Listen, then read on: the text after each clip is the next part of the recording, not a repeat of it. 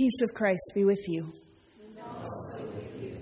Our text for today is John chapter 12, verses 1 through 8. If you'd like to read in your pew Bibles, it's on page 1308.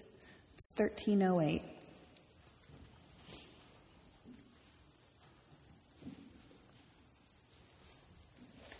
John 12, verses 1 through 8.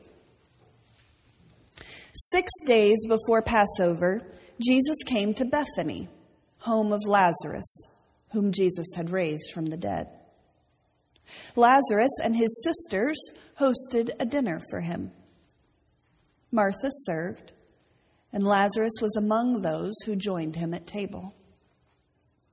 Then Mary took an extraordinary amount, almost 3/4 of a pound, of very expensive perfume made of pure nard. It's an oil from the Himalayas. She anointed Jesus' feet with it and then wiped his feet dry with her hair.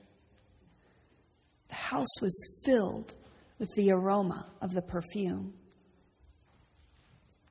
Judas Iscariot, one of the disciples, the one who was about to betray him, complained, "This perfume was worth a year's wages. Why wasn't it sold and the money given to the poor?"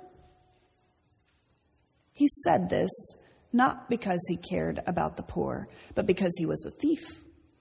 He carried the money bag and would take what was in it. Then Jesus said, "Leave her alone. This perfume was to be used in preparation for my burial, and this is how she has used it. You will always have the poor among you, but you won't always have me." The word of God for the people of God. Judas was right. He may have been a thief or not, we don't really know, but he was right on this occasion. The Christian thing to do, as Jesus told us more than once, is to sell all that you have and give the money to the poor. Or at least be more responsible than this. Judas may end up being the bad guy, but he's got a point. This is a total waste. How can she do this when there are people in need? He's right. Mary's being ridiculous. It's worth taking a minute to sort out which Mary this is. There are lots of Marys in the gospel. This is Mary of Bethany. She's Martha's sister, as in Mary and Martha. She is also Lazarus' sister, as in the man who was raised from the dead.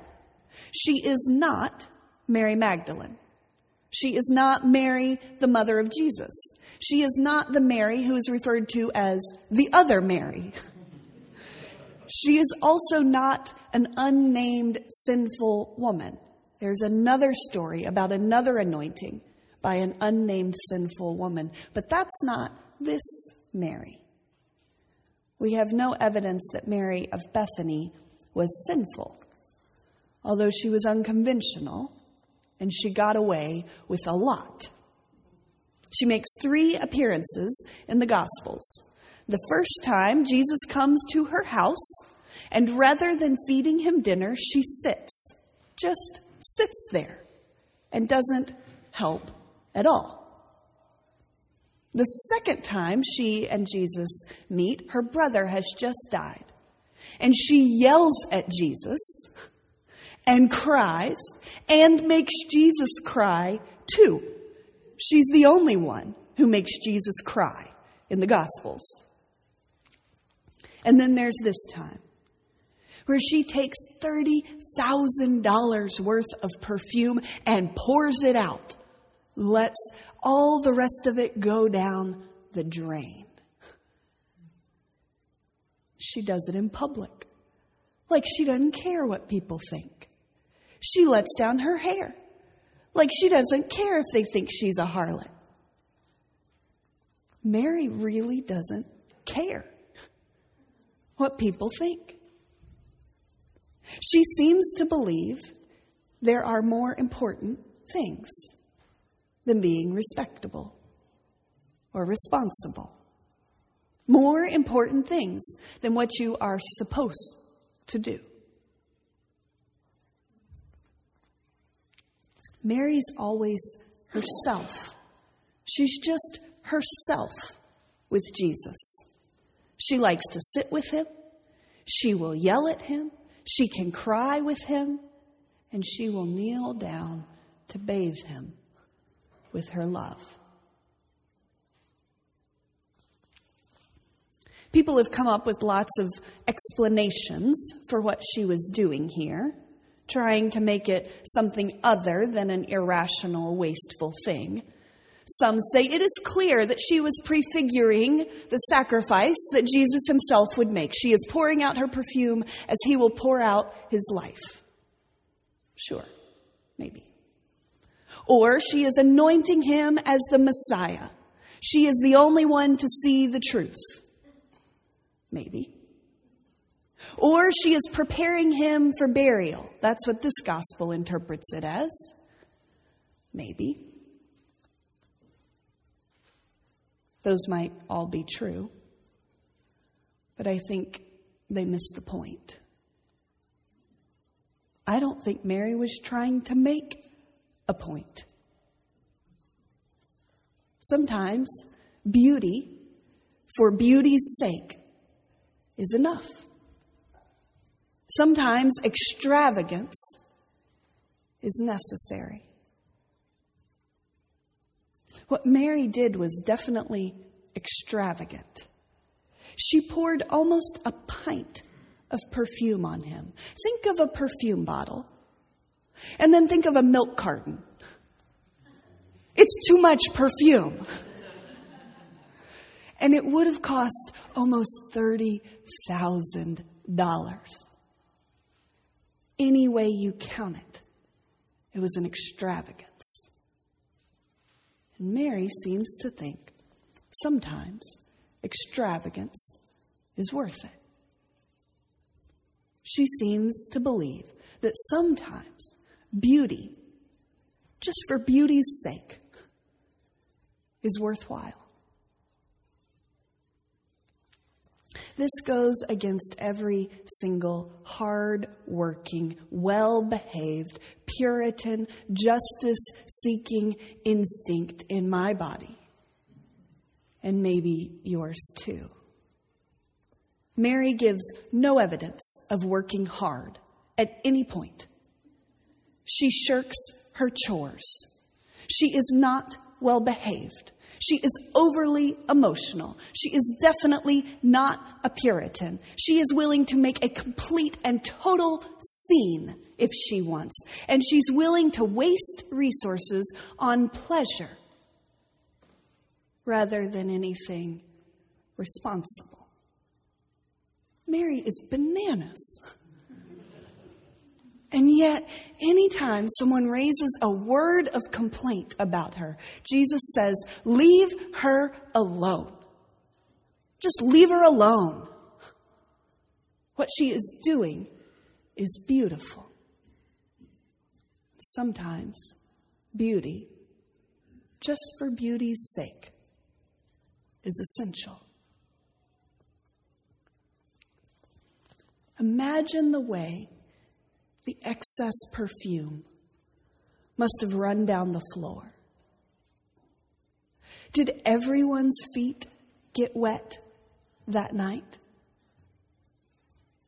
Imagine how the scent filled the air, drifted out the windows, down the street. Imagine how that scent clung to Jesus' body as he walked towards his death. This house has seen too much of death recently. Lazarus, who just was ill and had died, is sitting there at the table. The grief and terror of his trauma must have been so vivid for everyone there. And Jesus himself is less than 6 days from his death. And though they may not know that exactly, everyone knows the storm is gathering. But on this night, death does not win. The scent of love pushes back the smell of death. Sometimes extravagance is necessary. Mary is willing to be extravagant for the sake of love, and also incredibly vulnerable. She lets go of how you are supposed to act. She gets down on her knees in the middle of a dinner party. She lets down her hair. She leans over someone's feet and cares for them as tenderly as her own. Everyone else treats Jesus as some kind of role. He is rabbi or teacher or healer or wonder worker or opponent or challenger. But Mary treats him just as a human with tired feet and a weary heart in need of tender care. I keep thinking of what a dehumanizing death Jesus is getting ready to face, with mockery and contempt and public humiliation and exposure and torture and shame, all intended to be dehumanizing. And here for this moment, Mary gives him the gift of dignity, of care, as if he's just a human who needs love. She gives him complete attention, kind, beautiful touch. Death doesn't win this night. Love is all you can smell. When I was 21, I had the opportunity to go to India and serve for 2 weeks at Mother Teresa's mission houses in Calcutta. It was an utterly overwhelming experience.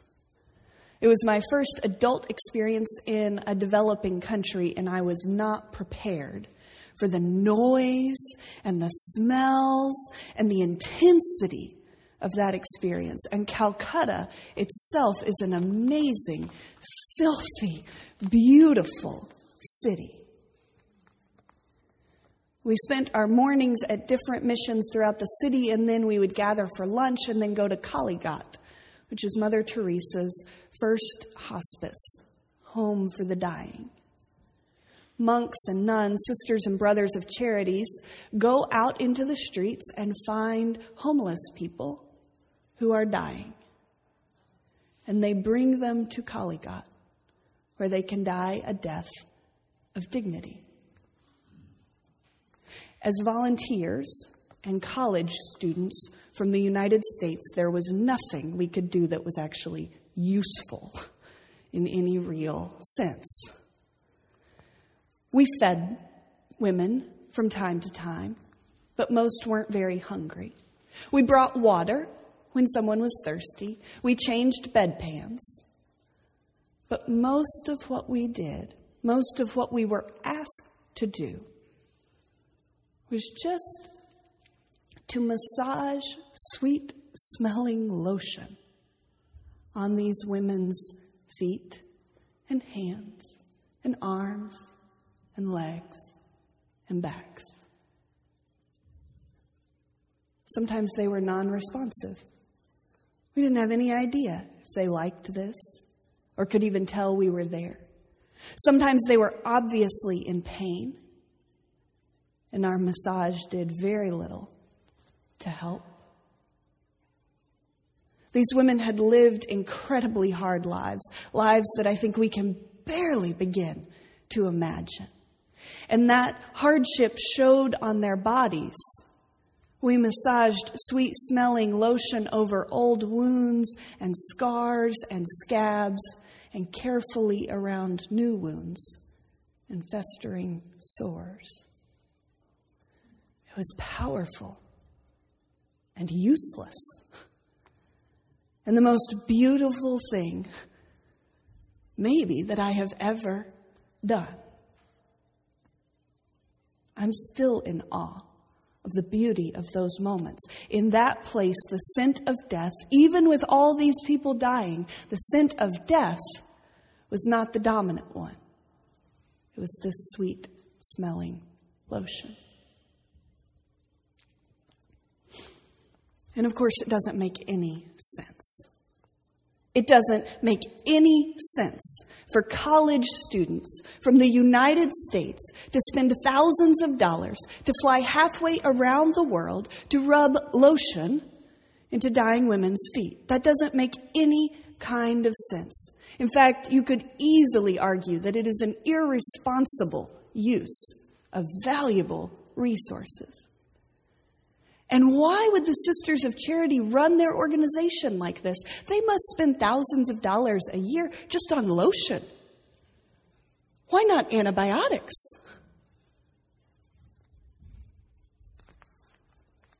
All of that time and money could surely be better spent. What are they doing? What are we doing while people are dying in the streets? And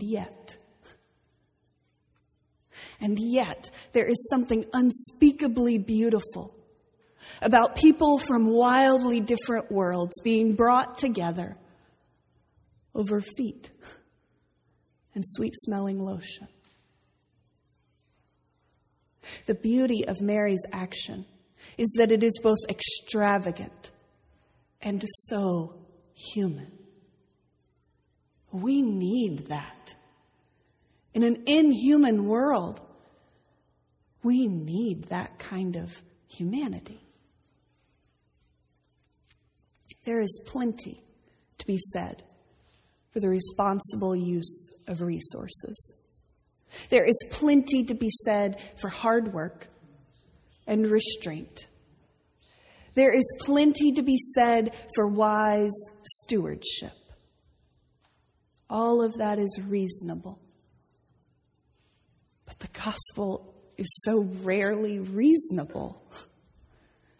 It is wild and good and extravagant. So we should be responsible with what we have. And we should seek to use the resources that we have in the ways that do the most good. And we should work for justice day after day. And if that is all that we do, we miss something.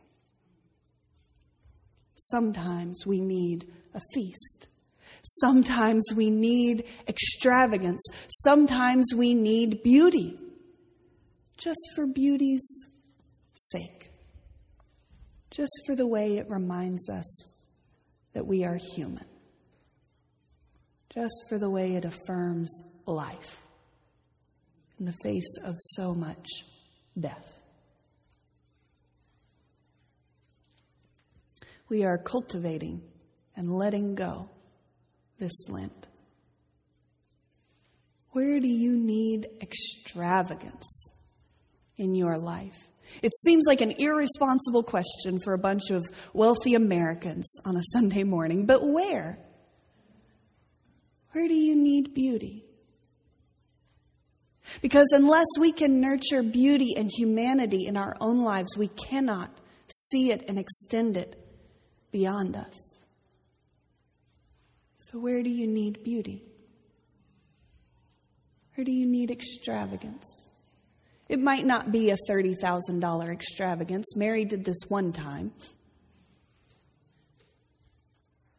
Where do you need humanity and tenderness and beauty? Just for beauty's sake. I invite you to take a few minutes to reflect.